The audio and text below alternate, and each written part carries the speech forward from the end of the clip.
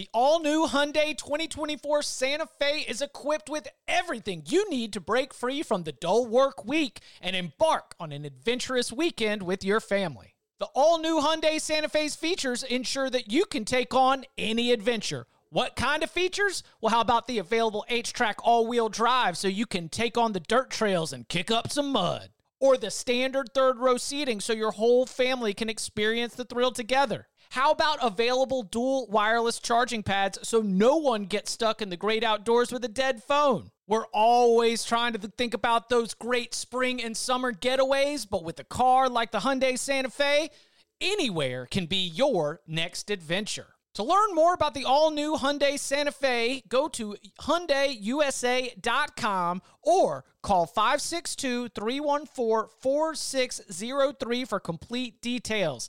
Learn more about the all-new Hyundai Santa Fe at HyundaiUSA.com or call 562-314-4603 for complete details.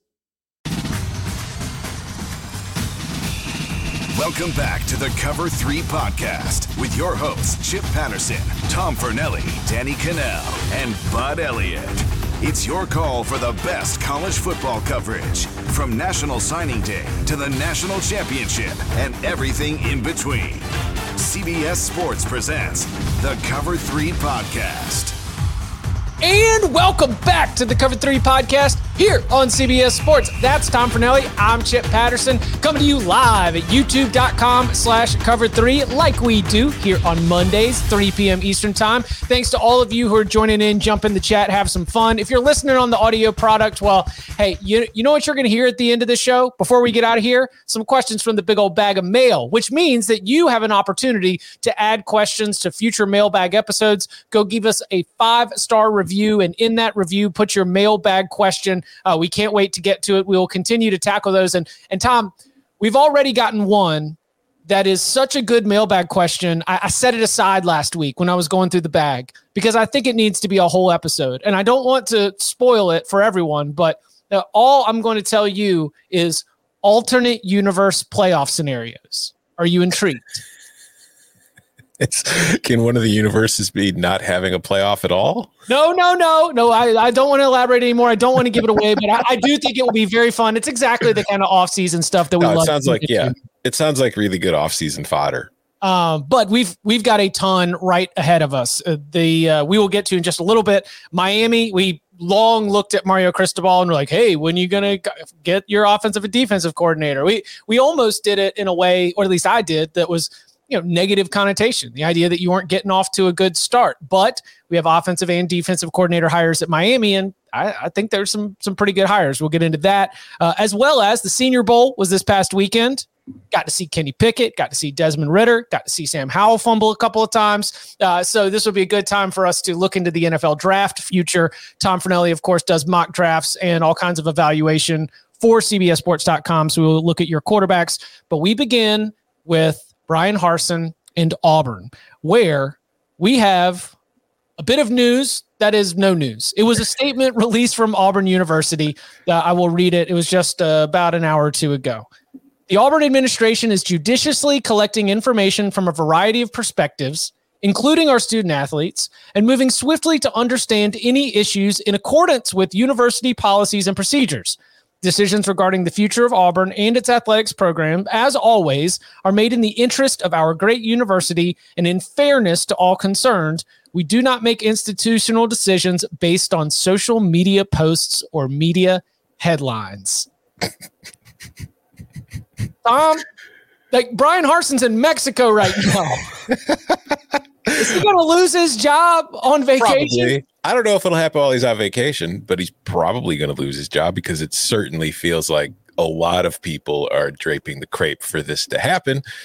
Auburn is just I don't know. I feel like that the way that statement reads is like Auburn, everybody who cares about Auburn and all the Auburn boosters are going to do their own research and they're all going to come to 1,000 different results based on what they want the result to be. And this entire situation is just a mess.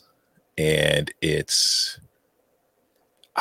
I mean, Auburn's a mess. Auburn's going to keep being a mess. Like, this is just, it's getting to circus territory with this program, because if you just think of the history, like, I understand why some people at Auburn probably want to get rid of Brian Harsin.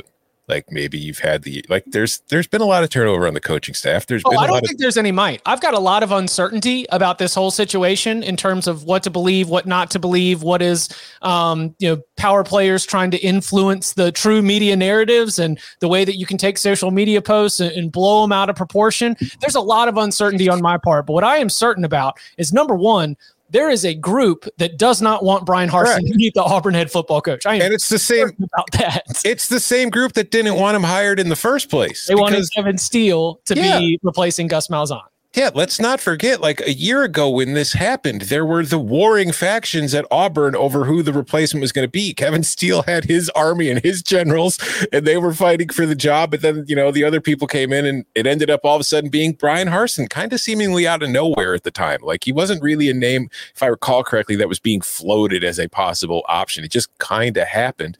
And ever since then, there have been people at Auburn who did not want Harsin hired, who have been basically digging for any single reason they can find to get rid of him. And some of the rumors are just like, there's a whole lot of stupid message board rumors being spread. I don't want to go Jimbo Fisher here, but there's a whole lot of stupidity from message boards that people are kind of taking as gospel, and people are being a little too eager to spread because it will help them achieve the end goal that they desire. And I think some people are being used in this process to kind of fan those flames and have that happen. And I think at the end of the day, just based on all this, Brian Harsin is going to end up getting fired. Whether it's this week or next week or sometime during the season, it's pretty clear that there are enough people in charge or with power in Auburn who want him gone. And I understand it for football reasons. I know that there's been a lot of turnover on the coaching staff. I know that there's been a lot of players in the transfer portal. But for me, like, players entering the transfer portal after getting a new coach, that's not out of the ordinary, especially now with the COVID year and everybody getting a free transfer. That's probably going to be the norm at most places going forward. Guys are going to stick around. New coaches hired, be like, not really digging this. This isn't what I came here for. I'm going to go somewhere else and find something else. But there's also the fact that Auburn's recruiting class, I guess, wasn't good enough, at least for what they want, to be able to compete with what they want. But number 18 in the country, but still way below, like, I guess, like 7 or 8 in the SEC at that point. So you're looking up at many of your division rivals, and of course Georgia, your cross division rival in the SEC. Everyone is recruiting better than Brian Harsin if you look at your immediate most important foes in the SEC.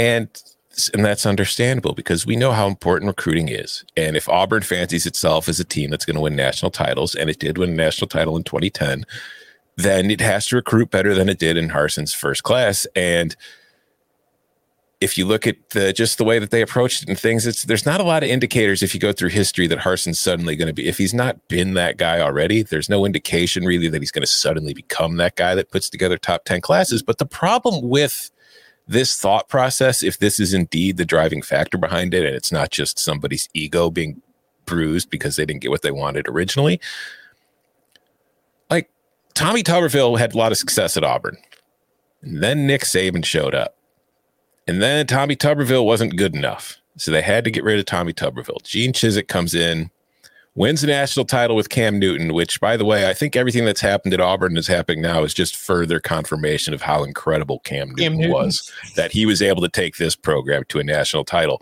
But then Chizik, a few years after winning that national title, is not doing enough. He's gone. Gus Malzahn comes in, gets to the BCS title game his very first year, and then spends the rest of his tenure at Auburn pretty much teetering on the edge of being fired. But what Gus Malzahn did the entire time he was at Auburn was bring in top 10 recruiting classes. And guess what? Didn't matter, because you're still up against Nick Saban.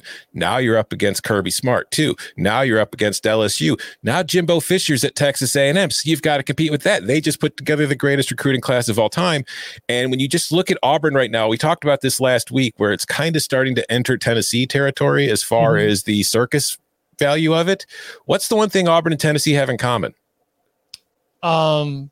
Orange? No, they're the only two programs in the SEC that, as currently constructed, have to play both Georgia and Alabama every single season.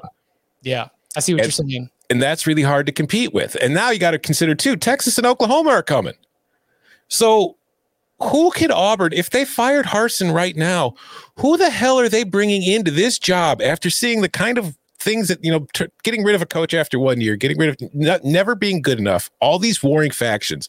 Who the hell is Auburn going to bring in to get a singular vision for the program that can not only keep everybody in line, but can do it while competing with all those other teams for national titles? I think that the job in and of itself is incredibly intimidating. And the fact that you have now Texas A&M operating at a new level means that that Auburn schedule is the toughest, one of the toughest schedules in the entire country every single year that they roll it out, just because of the makeup of being in the SEC West and playing Georgia in the cross division. That doesn't mean that you should not get rid of Brian Harsin.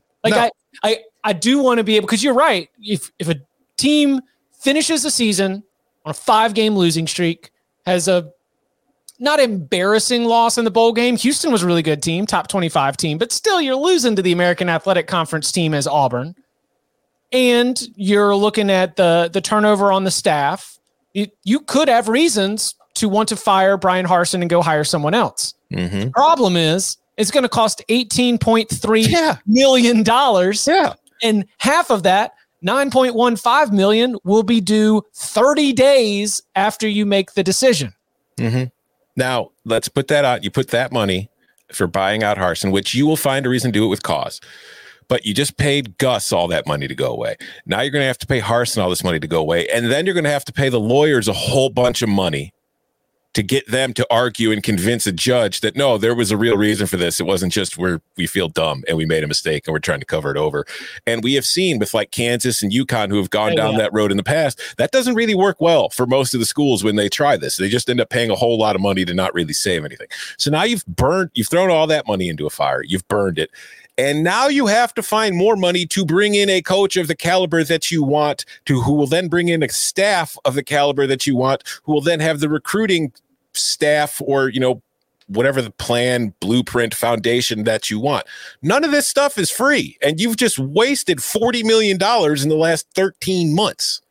So I don't know. And like I see the chat, like people are saying, they could bring in Hugh Freeze. Okay, that's a name, right? We know Hugh Freeze. Hugh Freeze was at Ole Miss. Recruited well. How many division titles did he win? He came a crazy play away from Ole Miss, like a 4th and 25 conversion. Were Hugh Freeze's results at Ole Miss any different than what Auburn's been doing? Like Auburn, you could say, has had better seasons. Like Auburn won a national title at least. Hugh Freeze was never playing in the playoff. Hugh Freeze never won the SEC. Auburn was getting there. Auburn beat Alabama. Ole Miss under Hugh Freeze beat Alabama a couple times. But my point is that there is no coach outside of like Urban Meyer who I can think of that you can bring in who would realistically come into this situation that is going to help you achieve the goal that you want. So you might as well just let Harsin sit there for another year and then fire him and save yourself some money. So that brings up a very interesting point, because one of the things that I've picked up from trying to dig in on this is that recruiting in the state of Alabama, the 2023 class is very good. And we've seen how being able, for example, we reference it often, the Steve Spurrier, South Carolina, the best teams that Steve Spurrier had at South Carolina, of which Shane Beamer, helped set up the recruiting apparatus there, a big part of why so many love him around Columbia. But the talent in the state of South Carolina, whether it was Clowney, I think Gilmore might have been from South Carolina as well, but it was a unique peak of talent in the state of South Carolina. And when you are located there, that might be an opportunity for you to take advantage. And with some of these recruiting struggles from this past signing period, and with some of the ways that, and look, there are so many, one SEC coach said, one source said, everyone's talking. The lid is off on everybody bad-mouthing Brian Harsin right now while he's sitting there trying to enjoy his pina coladas in Mexico and take some time off. But this upcoming class, the 2023 class in the state of Alabama, is supposed to be really good. And there is a little bit of a fear that Brian Harsin, based on the early returns, is going to miss out on an opportunity to bring in the kind of in-state talent that can really help change your teams and your program's outcomes. Mm-hmm. But who's the coach that won't do that? Like who's the coach that's coming in and is going to beat Alabama to those players, is going to beat LSU to those players, A&M, Georgia, all those programs? Who is the coach that's beating those guys right now? What prospect is looking at Auburn right now and saying, oh yeah, that's definitely the place I want to be? Like, are the coordinators leaving because they don't like working with Brian Harsin, or are they leaving because they see everybody in the building is trying to fire their boss and therefore they're going to be looking for a job themselves soon? Let's be honest here. I think that they can go and Brian Harsin can be the head coach in 2022, but I am thinking that that right now this does, I don't know. What do you think? What's your guess right now? Not what should happen, but because Harsin's gone. I mean, there's too much. What I don't know if it'll be today. I don't know if it'll be tomorrow. Like I said, I don't know if it'll be this week. But the clock is ticking. Like once this stuff starts, there's really no going back. The only way Harsin could save his job is if they let him start the season and Auburn makes like a title run. That's it. But I don't think that's going to happen. So, and the problem is like, that's what has, because I said, I've only got a couple certainties. One is that there's a group of people that do not want Brian Harsin as their head coach. And the other certainty is that many of those people have tried every avenue to make Brian Harsin not the head coach. Like, let's point to the social media posts. Let's point to what the players are saying. Let's point to these other photos that are circulating around on message boards. Let's point to the way that he talks to players. You know, it's almost like you're just grasping, and whatever sticks, they're going to say, yeah, that's the reason. But you make a good point about Kansas and UConn, because fire for cause is going to be very, very difficult based on the immediate legal precedent that we have here. And I don't think that Brian Harsin's going to be like, oh, you guys don't like me. I'll take 12 instead of the full 18. Like if I'm Brian Harsin, I'm like, no, they're trying to fire me on vacation and spreading rumors about me. I'm getting every damn dime I can get.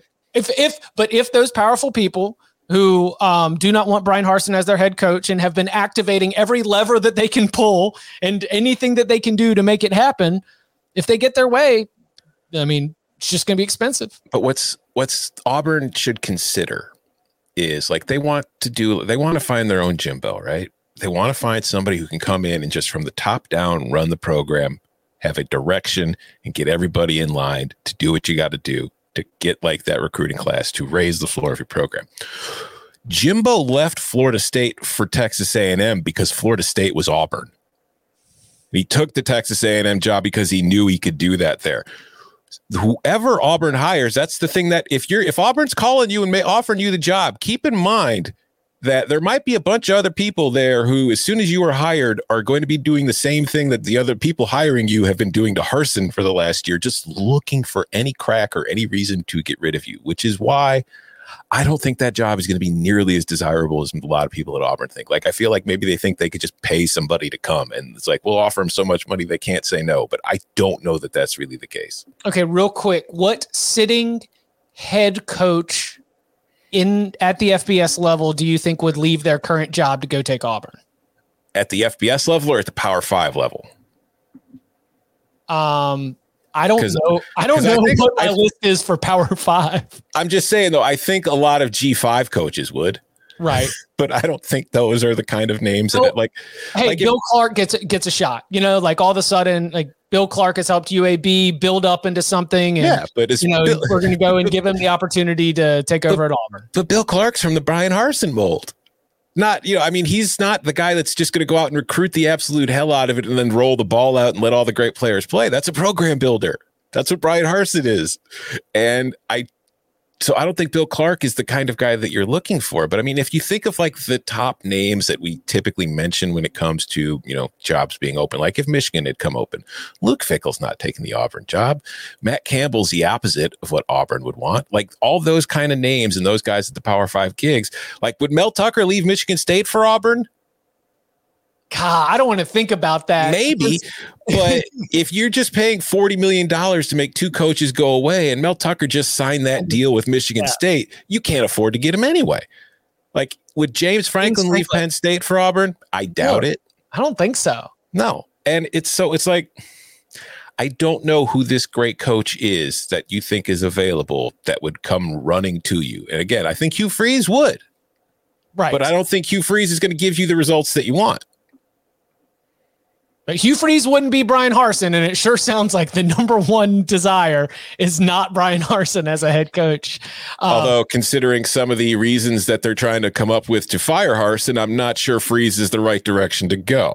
It depends on how they package it. Again, they are just they're doing the like firing bingo board and just hoping that they hit it. Just hit as many squares as possible, and let's hope that it can happen. You mentioned if Michigan had come open, so another big piece of news from the last couple of days is that former Michigan offensive coordinator Josh Gattis has accepted a job on Mario Cristobal's staff to be the offensive coordinator. Now, this also comes reportedly as Kevin Steele. Hey, Kevin Steele, good to see your name again. He's everywhere. As Kevin Steele seems to be in line for his DC. There's a second part of this conversation that I do want to turn the spotlight on Michigan. But first, for Mario Cristobal, I think this is good, and I think that this is probably the good reminder that you gave us, where it's like, don't you think that after National Signing Day, things are going to start turning really quickly, and then all of a sudden we look up and the Hurricanes have a staff, and it's probably looking okay.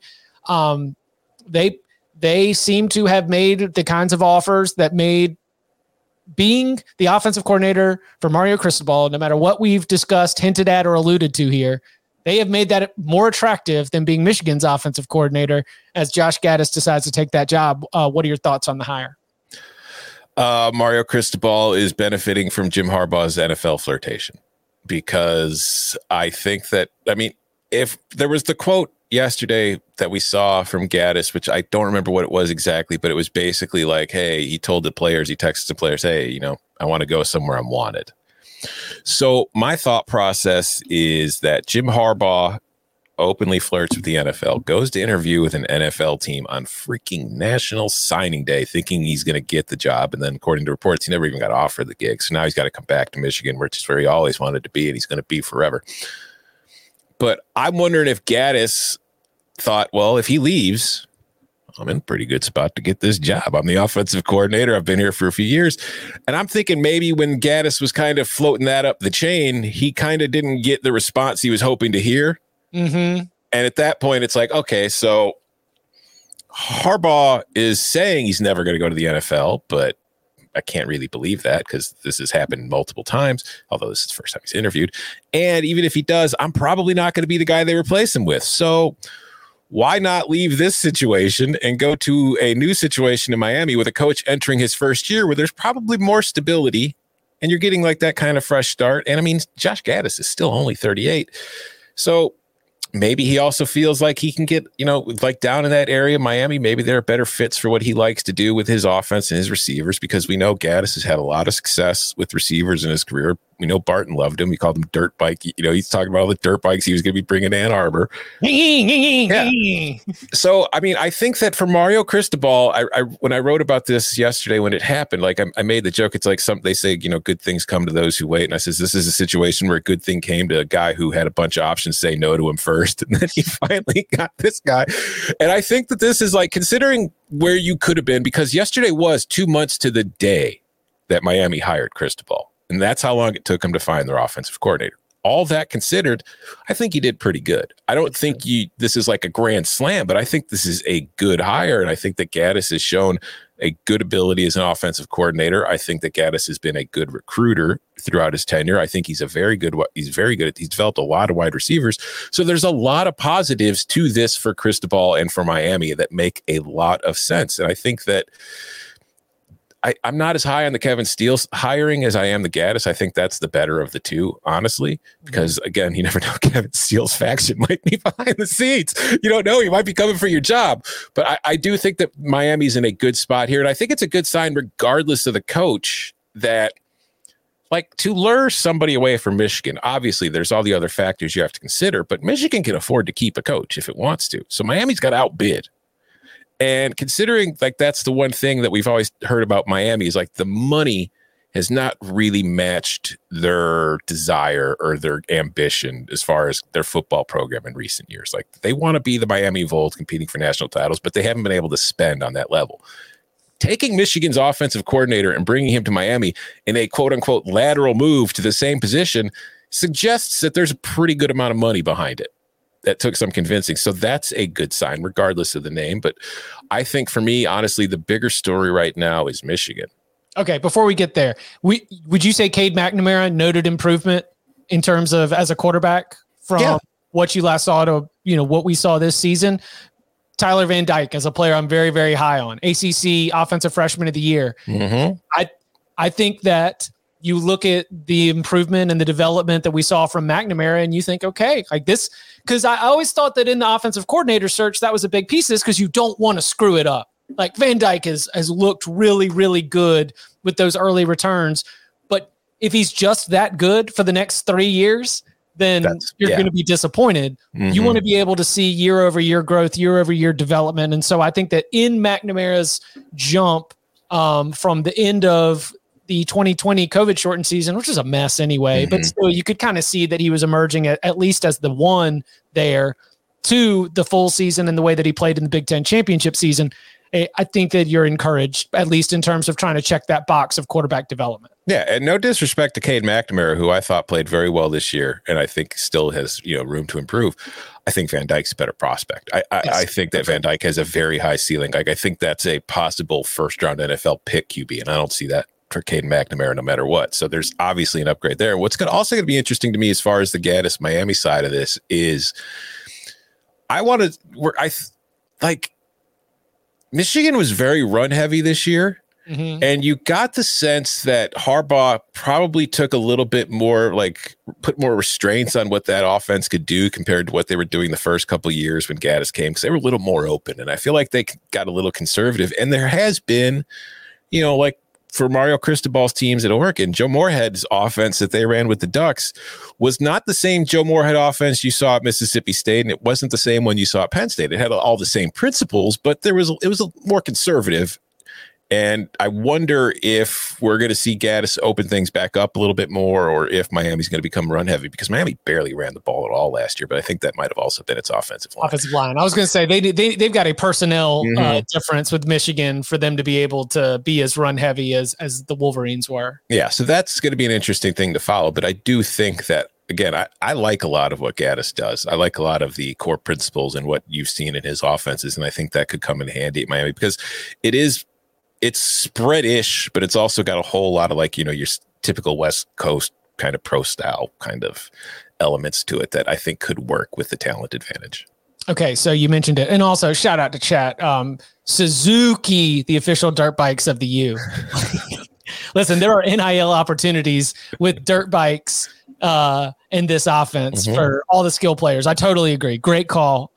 Thanks for making us laugh. But what in the world do we think about where Michigan's at right now? Because Jim Harbaugh, we had our Jim Harbaugh's back. Everything's happy. This is great for college football. This is great for Michigan. But his defensive coordinator left to go back to the Ravens. His offensive coordinator just made a lateral move to go take the offensive coordinator job in Miami. So you've got Jim Harbaugh, but you've got two of your most important staff positions unfilled. You've got tons of turnover all over the roster. How much confidence is there in the Wolverines heading into spring practice? Because yes, it's February 7th. We are going to start talking about this program heading into spring practice pretty soon. I hope Michigan fans enjoyed 2021 because I don't think 2022 is going to be nearly as fun. The coaching situation is weird because it's you would think that a coach interviewing for an NFL job on National Signing Day would cost him recruits. In reality, it just ended up costing him his coordinators. But I don't think Mike Macdonald leaving is really related to that. Bud and Danny aren't here, so we could use soccer terms. I kind of felt like Mike Macdonald was sent to Michigan on loan from Baltimore. John Harbaugh said, you know what, here, I got a guy. You need a DC? I got a guy I really like. Yeah. I got a guy I really like. He doesn't really have a whole lot of play calling experience, though. So you take him for a year, let him get experienced running the defense on his own, and then maybe I'll call him back. And then immediately after 1 year, Baltimore parts ways with Wink Martindale, its defensive coordinator, and bang, McDonald's brought back to Baltimore after his year on loan at Michigan.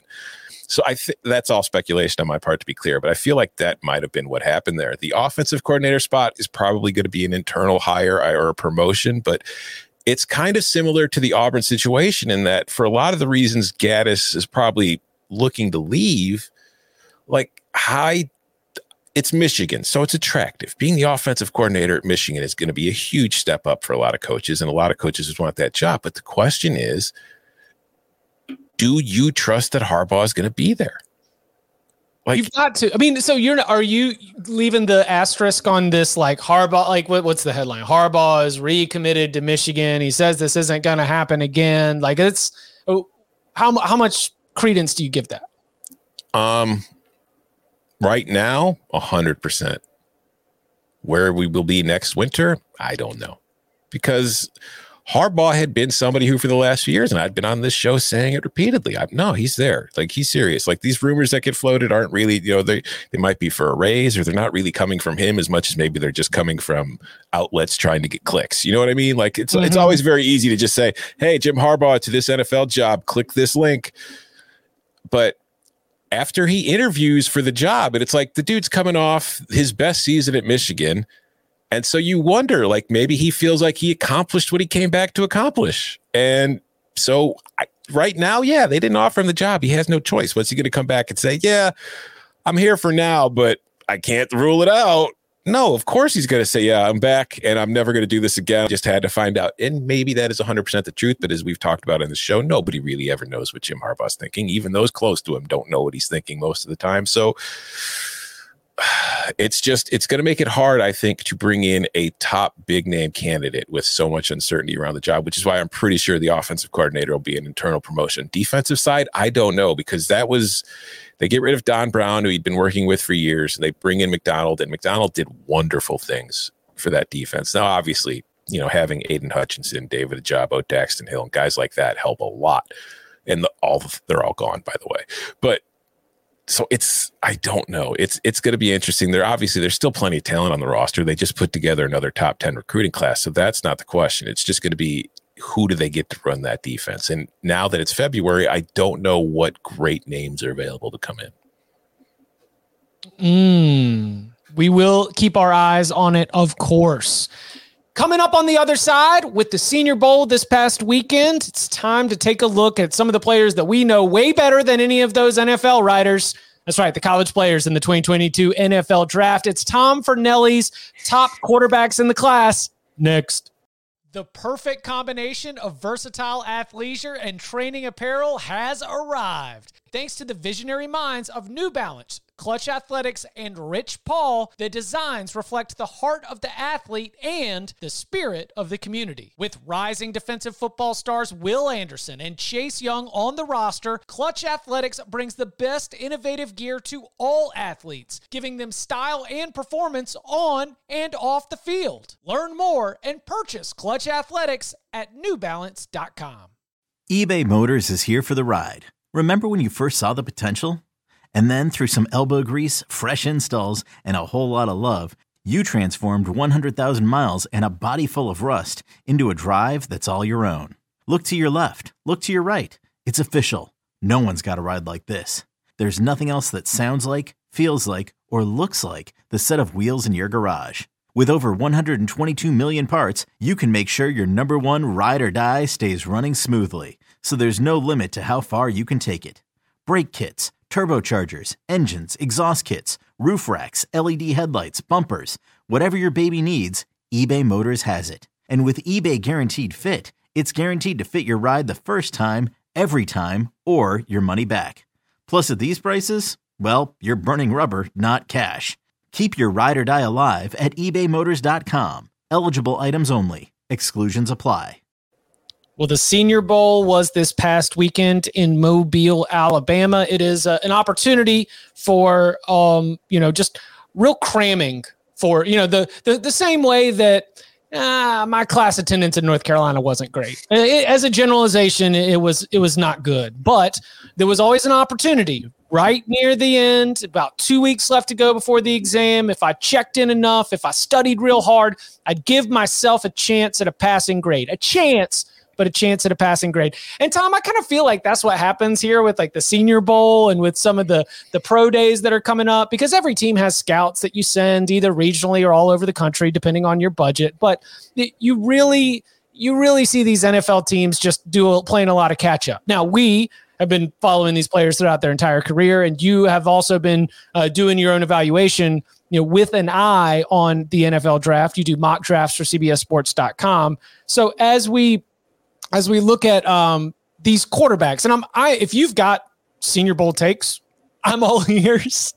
But I think I'm more interested in, our Kenny Pickett, our Desmond Ridder, our Malik Willis. How are you starting to stack these quarterbacks up, and how do you see this quarterback class as we continue to count down, I guess now a little bit less than 3 months from the NFL draft? Yeah, I was not at the Senior Bowl, so that's not really something I could use other than talking to people who were there and reading what people were writing. But I'm very early in the process. My first mock draft goes up this Friday, but nice. But just based on everything that I have watched and have seen in my life, I feel like from what I talked to people at the Senior Bowl this week is pretty much a fair reflection of what the quarterback class is this year. Whereas some guys had good moments, some guys had good drills, and then they also all had kind of, some downsides to them. It's like there was some stuff that kind of causes you to worry. And right now, my board, I have them ranked, but the reality is my top 10 is in 3 different tiers. So I'll go in the order that they're ranked, but there's really, I'll do it by tier. My top tier is Pickett, Ridder, and Malik Willis. I think Kenny Pickett, and again, don't take this out of context. I'd better not see this quote or the video showing up. Yes. Pickett reminds me of Burrow in a lot of ways. I don't think he's as good as Burrow. I just think that if you look at his development and his career path and just kind of his personality, his build, his type, the way he plays, there's a lot of similarities there. And I think that he's probably at this point the most, in this class, he's the one I feel like could step into a team right away and play at least functionally. He could be the Mac Jones of this class. Whereas he's not going to be, although Mac Jones did play in the Pro Bowl yesterday, but still, I don't think he's going to be an all-pro level kind of QB, tear the world up from his very first game in the NFL. But I do think that in the right team with the right players around him and the right coaching, he's the guy that could step in and, at least compete for a playoff spot with you. Desmond Ridder, I think, is more upside than anything at this point, although I do think that he's ready-ish.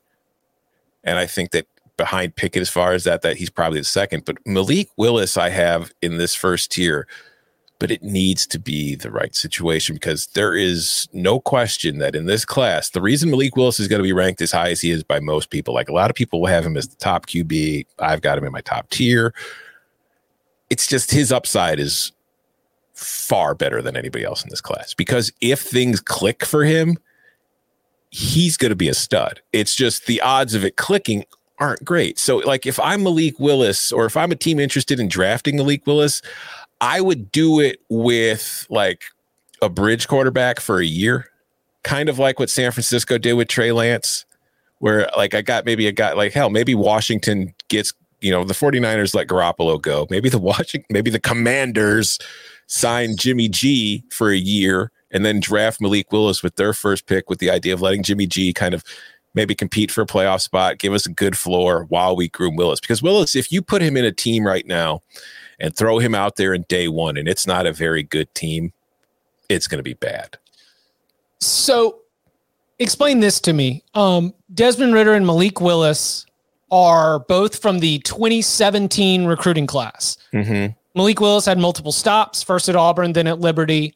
And Desmond Ridder was a 4-year starter. They are both, I agree with you that there are physical tools that lead to the word upside being used a lot, but it is my sort of college centric brain that immediately wants to put up a counter and say, well, they've had opportunities for it all to click. If it hasn't clicked yet, then why is still the hard sell on the upside still there? Is it just because you have to take, anyway, what is That's your fair. understanding of that. That's perfectly fair. But the one thing I will point out with Ridder is he has improved. Yes, like we talked about it earlier with like Van Dyke. Like if you're Miami, you're very excited, but if he doesn't improve, Ridder improved throughout his college career. He got a little bit better every single season. So there's that kind of room to project of where he's going to go. And also, like, this is no disrespect, obviously, to a team that made the playoff. But if he's on an NFL team, he's going to be surrounded with a lot better players. Yeah. Without a doubt. And that Cincinnati offensive line was good, but it wasn't great. And I think that Ridder, if you put him in the right team with the right players around him, I think he has a chance to be pretty good. I don't think he's going to be, again, like Pickett, I don't think he's going to be a great NFL quarterback, but I think he's a guy you could get by with in the NFL and who has some upside to him. It's just Malik Willis is, like, from the tools perspective, is just a freak. Like, he's obviously he can run. He's very fast. He's got a rocket arm. He can make throws that nobody else in this class can make. But he's also done it on a team where he's not surrounded by the greatest talent, and by and large, he's not really facing the greatest talent. So there's going to be that kind of adjustment period to seeing him with an NFL team going up against NFL defenses, which is why if I'm drafting Malik Willis, I do not want him starting right away. I want to coach him up a little more, because that's the other thing too. Like that offense that he's in at Liberty, the Hugh Freeze offense, like what they do, it's very simple. And that's great. It's great for a quarterback when you don't really have time in college to prep like the same way that the NFL gives you time. Because like you can live at the facility once you're a professional in the NFL. There's no limits to how much time you get to be, around coaches. So I think that he's got a lot of coaching left to go through and improvement to go, because I don't think he's got the greatest mechanics. I don't think he's been coached all that well. I don't think he's in the most complicated offense. So there's going to be a steep learning curve for him at the NFL. But if he can figure it out physically, he's got everything you want. And if it clicks, watch out. That's the guy who could be the Pro Bowler. That's the guy who could maybe win a Super Bowl and be the franchise QB. It's just the odds of that happening aren't great. So you got Pickett, Ridder, Malik Willis is your top tier. What does the next tier look like? The next tier is 4 players. It is Carson Strong, Matt Corral, Sam Howell, and Caleb Ellaby from Western Michigan. Carson Strong I like a lot. Like, he's got a big arm and he's pretty accurate. Like, if you look at the receiving numbers, maybe it's like his completion percentage and all that stuff isn't as great, but when you just look at the ball placement, like when he gets set and he's in a clean pocket and he gets his feet right, the ball is in the right place. And I mean, like, it's in the right place for the receiver to catch it. It's also in the right place to get his receiver more yards after the catch. He does a lot of that. Like, he's got very good instincts and kind of anticipation on throws and how to place them. So I really like Carson Strong for that. I think he's somebody that you could start right away. But again, for all these guys, ideally, I'd rather have all of them on the bench as long as they're in the right situations. Matt Corral, I love so many things about Matt Corral. But a lot of the things that I love about him are what caused me to be concerned about him at the NFL level, because he is not big. Mm-hmm. He's slight, and he's not somebody who shies away from a contact. He's aggressive. He's not afraid to run. And I feel like he takes one of those runs over the middle. Like, we saw him sprain his ankle in the Sugar Bowl, which that's going to happen to anybody. But like, if he's running and he gets clocked by a safety or a linebacker, those are the NFL safeties and linebackers are, the SEC has got a lot of huge, great defensive players, but everybody in the NFL is an SEC defender. You know what I mean? Yeah. So I would worry about his durability and holding up, but I do think he's got a pretty high ceiling if it clicks. Sam Howell is what we talked about with the other guys. Like, Sam Howell never got better. Like, awesome as a freshman. Yeah. And maybe, some of it is unfair because, North Carolina lost a lot of key players on offense from last season into this season. And maybe that played a big role in it, but it's just, you never really saw the jump. Like, as a freshman, you were like, oh God, this guy, a couple of years from now, this guy might be the first QB taken. But it never really clicked after that. It's like, it was the same kind of numbers. And so maybe if you fall in love with the tools, you can work it, but I don't think he's like an elite prospect from that perspective. I think that, he's a good prospect. And then Caleb Ellaby is somebody who I'm sure most of our listeners aren't too familiar with, who I've liked for a while because he's from like somewhere outside of St. Louis.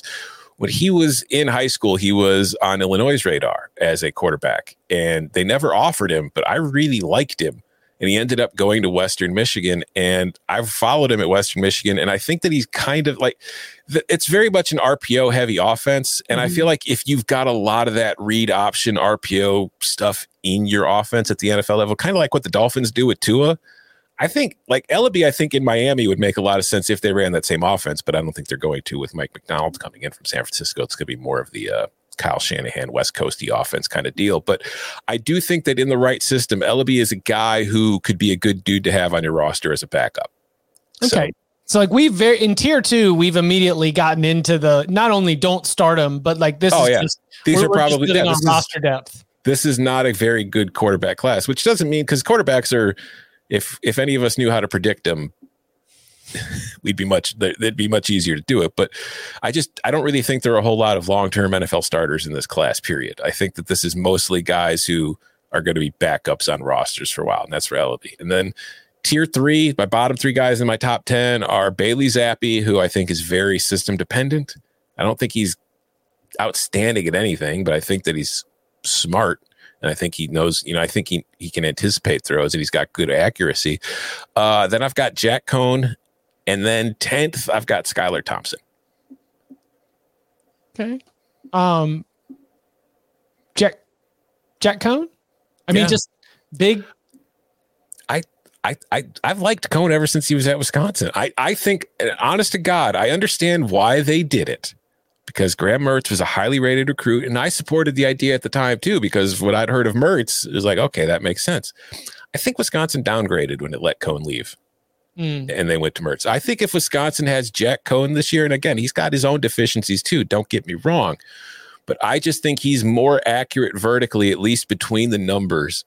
And that is something that Wisconsin could have really taken advantage of this year. And we saw it in flashes at Notre Dame that I think Wisconsin would have been better off. And I think that Cohn, if like, again, this is another guy who I think has a chance to be a solid, veteran backup on an NFL team. Never a guy that you're probably going to want to hand the keys to. But if your guy gets hurt, like you drafted Matt Corral, and he gets knocked out for a month with a broken clavicle or something, Jack Cohn's not a terrible, could be a good guy to have just come in and try to tread water for a few weeks. And then Skylar Thompson to me is more development than anything, because I think with his mobility and his arm, there's still some untapped potential there that I feel like in that Kansas State offense, which is not really designed for it, didn't truly get tapped into, that I think if an NFL team, a smart NFL team, might want to take a shot on to see how they can develop it and make it happen.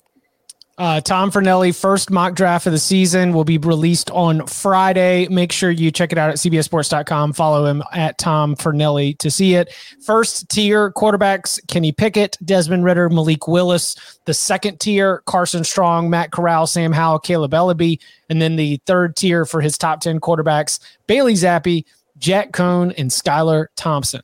I need to remove the unfair grades or associations that I have with the panic and the identity crisis that Notre Dame's offense had throughout the season, because that was a whirlwind for the Fighting Irish, as they were just kind of all over the place trying to figure out what was going to make them the best team that they could be. Of course, it finished all right. Jack Cohn played well coming down the stretch. Notre Dame did end its season in the New Year's Six. Well, you mentioned Skylar Thompson. We're going to go into the big old bag of mail. A little bit of Casey Thompson. Here we go. Great podcast, gentlemen. I have some Cornhusker questions for you. Is Casey Thompson an upgrade over Adrian Martinez? Can Mark Whipple replicate his success at Pitt? Can Mickey Joseph dip into the South and improve Nebraska's recruiting?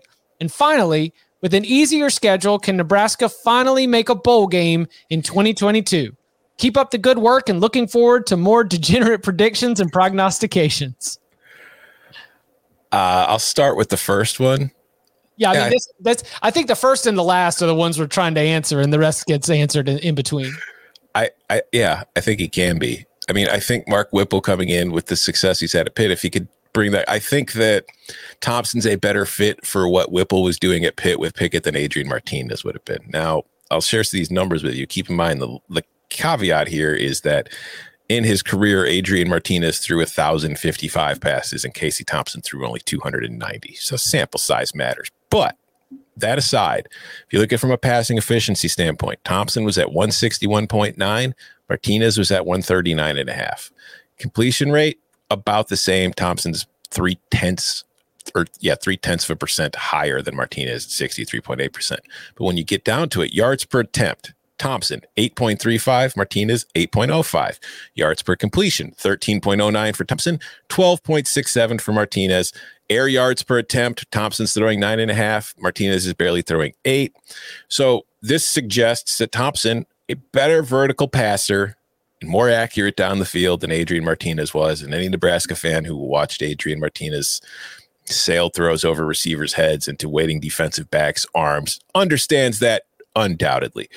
The other big deal here, too, is that Thompson, he's got a little more interceptions. He's got an interception rate in his career of 3.1%. And you might be surprised to learn that Adrian's was only 2.8%. But that's also partially due to Thompson's approach in that Texas offense, where it's a much more vertical approach. And, you know, a lot of deep shots get intercepted more than the quick little slants and underneath throws. What really stands out, though, is Thompson's career touchdown rate is 10.3%. Adrian Martinez is at 4.3, so more than double. And then sack rate, Thompson gets sacked less than Martinez. And I often felt like Martinez, one of his biggest problems was he just stuck around too long. Like he waited for things to come open too long, and he would take a lot of sacks that were more on him than they were on his offensive line. So at least Thompson has shown the ability to want to get the ball out a little bit quicker. So yeah, I think that if Whipple brings the same offense he had at Pitt to Nebraska, I think that Thompson's a better fit because, too, if you think back to Scott Frost's offenses at UCF, like when he had, you know, Mackenzie Milton and Dylan Gabriel and all that stuff, those are very good vertical passers. Mm-hmm. Adrian Martinez wasn't. Adrian Martinez was not a great fit for Frost's offense, which is why maybe that was kind of a weird decision to make when Frost showed up at Nebraska. But Thompson, I think, is a better fit for that. And I think that because of that, yeah, it could prove to be a decent upgrade. Not like a, you know, you're not going like from a 3-star to a 5-star kind of upgrade, but an upgrade nonetheless. For the Whipple effect, I'll add that it did take a couple of years for the Whipple effect to really set in, the Whippets to really hit. I think that Kenny Pickett mentioned in praise of Mark Whipple the fact that, you know, he had come in and he really built it out and he built it from the ground up. So you might not see the immediate fruits, at least in terms of if Scott Frost is going to be at Nebraska for, let's say, the next 3 years minimum, and Mark Whipple is going to be his offensive coordinator for those 3 years, you might see more in 23 and 24 than you do in 22, at least in terms of the immediate impact, not to mention building out the skill positions in order to accommodate more of a vertical passing game and all of the other things that come with that. I always felt like Adrian Martinez having to be, having to rely more on his athleticism, trying to be a playmaker, not necessarily down the field, but closer to the line of scrimmage. I think that some of that was also based on the personnel that Nebraska did or didn't have, that it just didn't have those kind of weapons that can threaten a defense down the field vertically. So all those things, of course, will take a little bit of time. But what about that last part? Do you think that Nebraska will be a bowl team in 2022? I mean, sure. They were just the best 3-9 team of all time. The best 3-9 team is destined to find a way to 6-6. Yeah, I mean, I would say it's more likely to happen than not, but I've gotten to the point with Nebraska where it's like, man, I'm not trying to be out here predicting what they're going to do anymore. But to the question, like the schedule, they open with Northwestern in Ireland. I think Northwestern's probably going to be the worst team in the Big Ten next year. So I'll give that a win. Okay, that's one. North Dakota in Lincoln. Not North Dakota State, North Dakota, 2-0. Georgia Southern better be 3-0, although Georgia Southern is not a team I would just overlook. Oklahoma, that game's in Lincoln. I think that game's a lot more winnable now than it was 2 months ago. Without Caleb Williams and Lincoln Riley, and now instead looking at our current situation. Yeah, I understand what you're saying. But I'm still going to give Oklahoma the edge there. So now we're 3-1. Then you get your bye. You get Indiana at home. And again, the only time you've left home to this point is to go to Ireland. So you've got a cushy schedule going here. Indiana at home, sure, 4-1. Rutgers on the road, I'm not giving you that win. First road game, 4-2. Purdue on the road. 4-3. Bye week. Illinois comes to town. Well, Illinois won 3 straight against you, including in Lincoln. 4-4. 4-4. Minnesota at home. 5-4. Michigan on the road. 5-5. Oh my goodness. Wisconsin at home. 5-6. It's gonna come down to Iowa. Iowa on the road. 5-7. So you have to win without a doubt. You have to win all your non-con games. You got to beat Rutgers. Yeah, and you've got to beat either Rutgers, Purdue, or Illinois. You've got to win at least one or two of those games, I think. College football in 2022. Can Nebraska beat Rutgers? That is my promotion for the upcoming season to get you all fired up for some of the biggest questions that we have concerning the sports. Blue Bloods. Can Nebraska beat Rutgers? Well, you mentioned Georgia Southern. This next mailbag question. What are your expectations for Clay Helton in his first year at Georgia Southern, and how the new Sun Belt Conference looks compared to the new Group of Five? It's hard to know or come up with realistic expectations for Clay Helton in year one, because it's like, are they going to be running the option? Do we know? I don't have a specific scheme. It's like expectation, but I think that it is a reasonable expectation to think that he is going to have a team that is going to flirt with bowl eligibility, because the level of consistency that Georgia Southern has, he should flirt with bowl eligibility. I mean, the non-con is not terrible, although it's not super easy. Like, you've got Morgan State, but then you've got Ball State out of the MAC in late September. And between that, you've got the 2 road games against Nebraska and UAB, which probably going to be losses, if we're being honest. But I think that, like, you're a solid enough program at Georgia Southern to think that, yeah, Chip, like, they can get to 6-6. I feel like if they don't get to 6-6, it's probably a tremendous failure. So my anticipation for Georgia Southern in year one under Helton is probably somewhere between 7 and 9 wins. Mm-hmm. 9 would be good. 9 would be probably, your peak efficiency. Like, everything clicks, everything works well. But my problem is, and what I fear is, my biggest complaint about Clay Helton at USC was, besides the recruiting, because Clay Helton is the kind of culture program builder, but like, those USC teams were just soft. Like, I didn't feel like there was any real physicality to them. And even in the Sun Belt compared to the Pac-12, like the G5, I still think you've got to be physical to be a successful football team. And if Clay Helton, if he's bringing that same kind of approach, I don't have the highest hopes. So that's going to be an interesting thing for me to see. I like tough football teams, and Clay Helton doesn't have tough football teams. Yeah. That under Chad Lunsford, Georgia Southern won 10 games in 2018, won 7 games in 2019, won 8 games in 2020. They got off to a 1-3 start this past season before he was relieved of his duties. So, something to keep an eye on as that Georgia Southern. We mentioned we spent so much time talking about Georgia Southern football here in the last 6 to 7 months, but the passion around that program is very, very strong. It goes back to the days of them competing for championships at the FCS level. So no more option, pro style spread offensive coordinators now from Nick. Thank you, Nick. I will say, for the second part of that question about the Sun Belt going forward, I'll put it on the record here. I've said it already. I don't know if I've ever said it on the pod.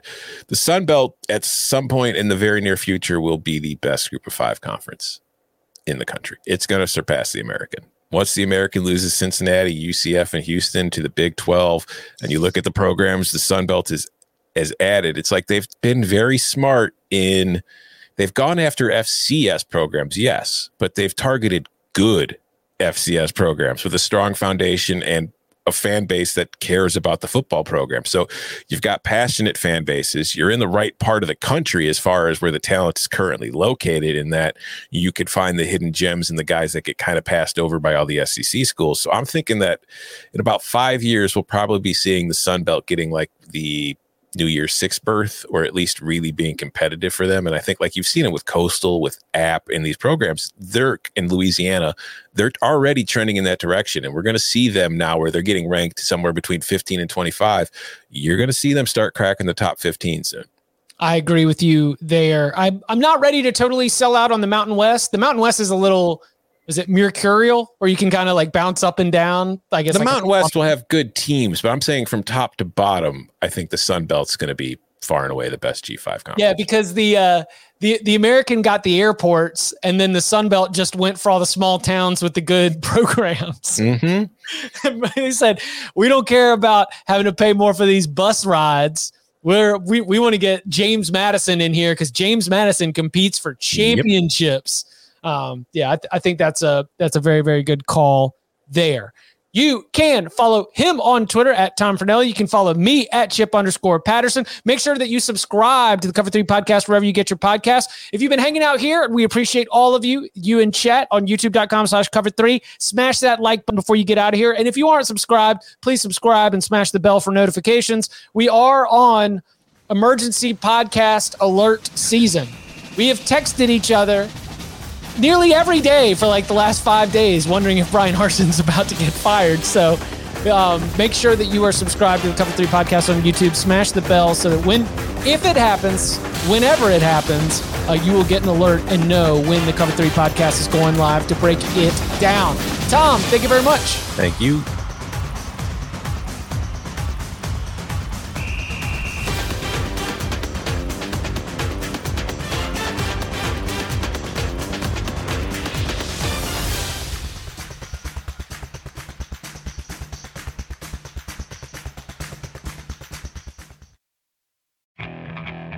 Okay, picture this. It's Friday afternoon when a thought hits you. I can waste another weekend doing the same old whatever, or I can conquer it. I can hop into my all-new Hyundai Santa Fe and hit the road. Any road. The steeper, the better. Because my all-new Santa Fe is available with H-Track all-wheel drive, so I can hit the trail without a worry in the world. Heck, with 3 rows and best-in-class rear cargo space, I can pack the whole family in with all our gear. We've got available dual wireless charging for our phones, so we'll never lose touch with civilization, and we won't lose touch with the primordial power of Mother Earth. So which is it? Waste the weekend or do something a little more epic? And conquer it in the all-new Hyundai Santa Fe. Visit HyundaiUSA.com or call 562-314-4603 for more details. Hyundai, there's joy in every journey.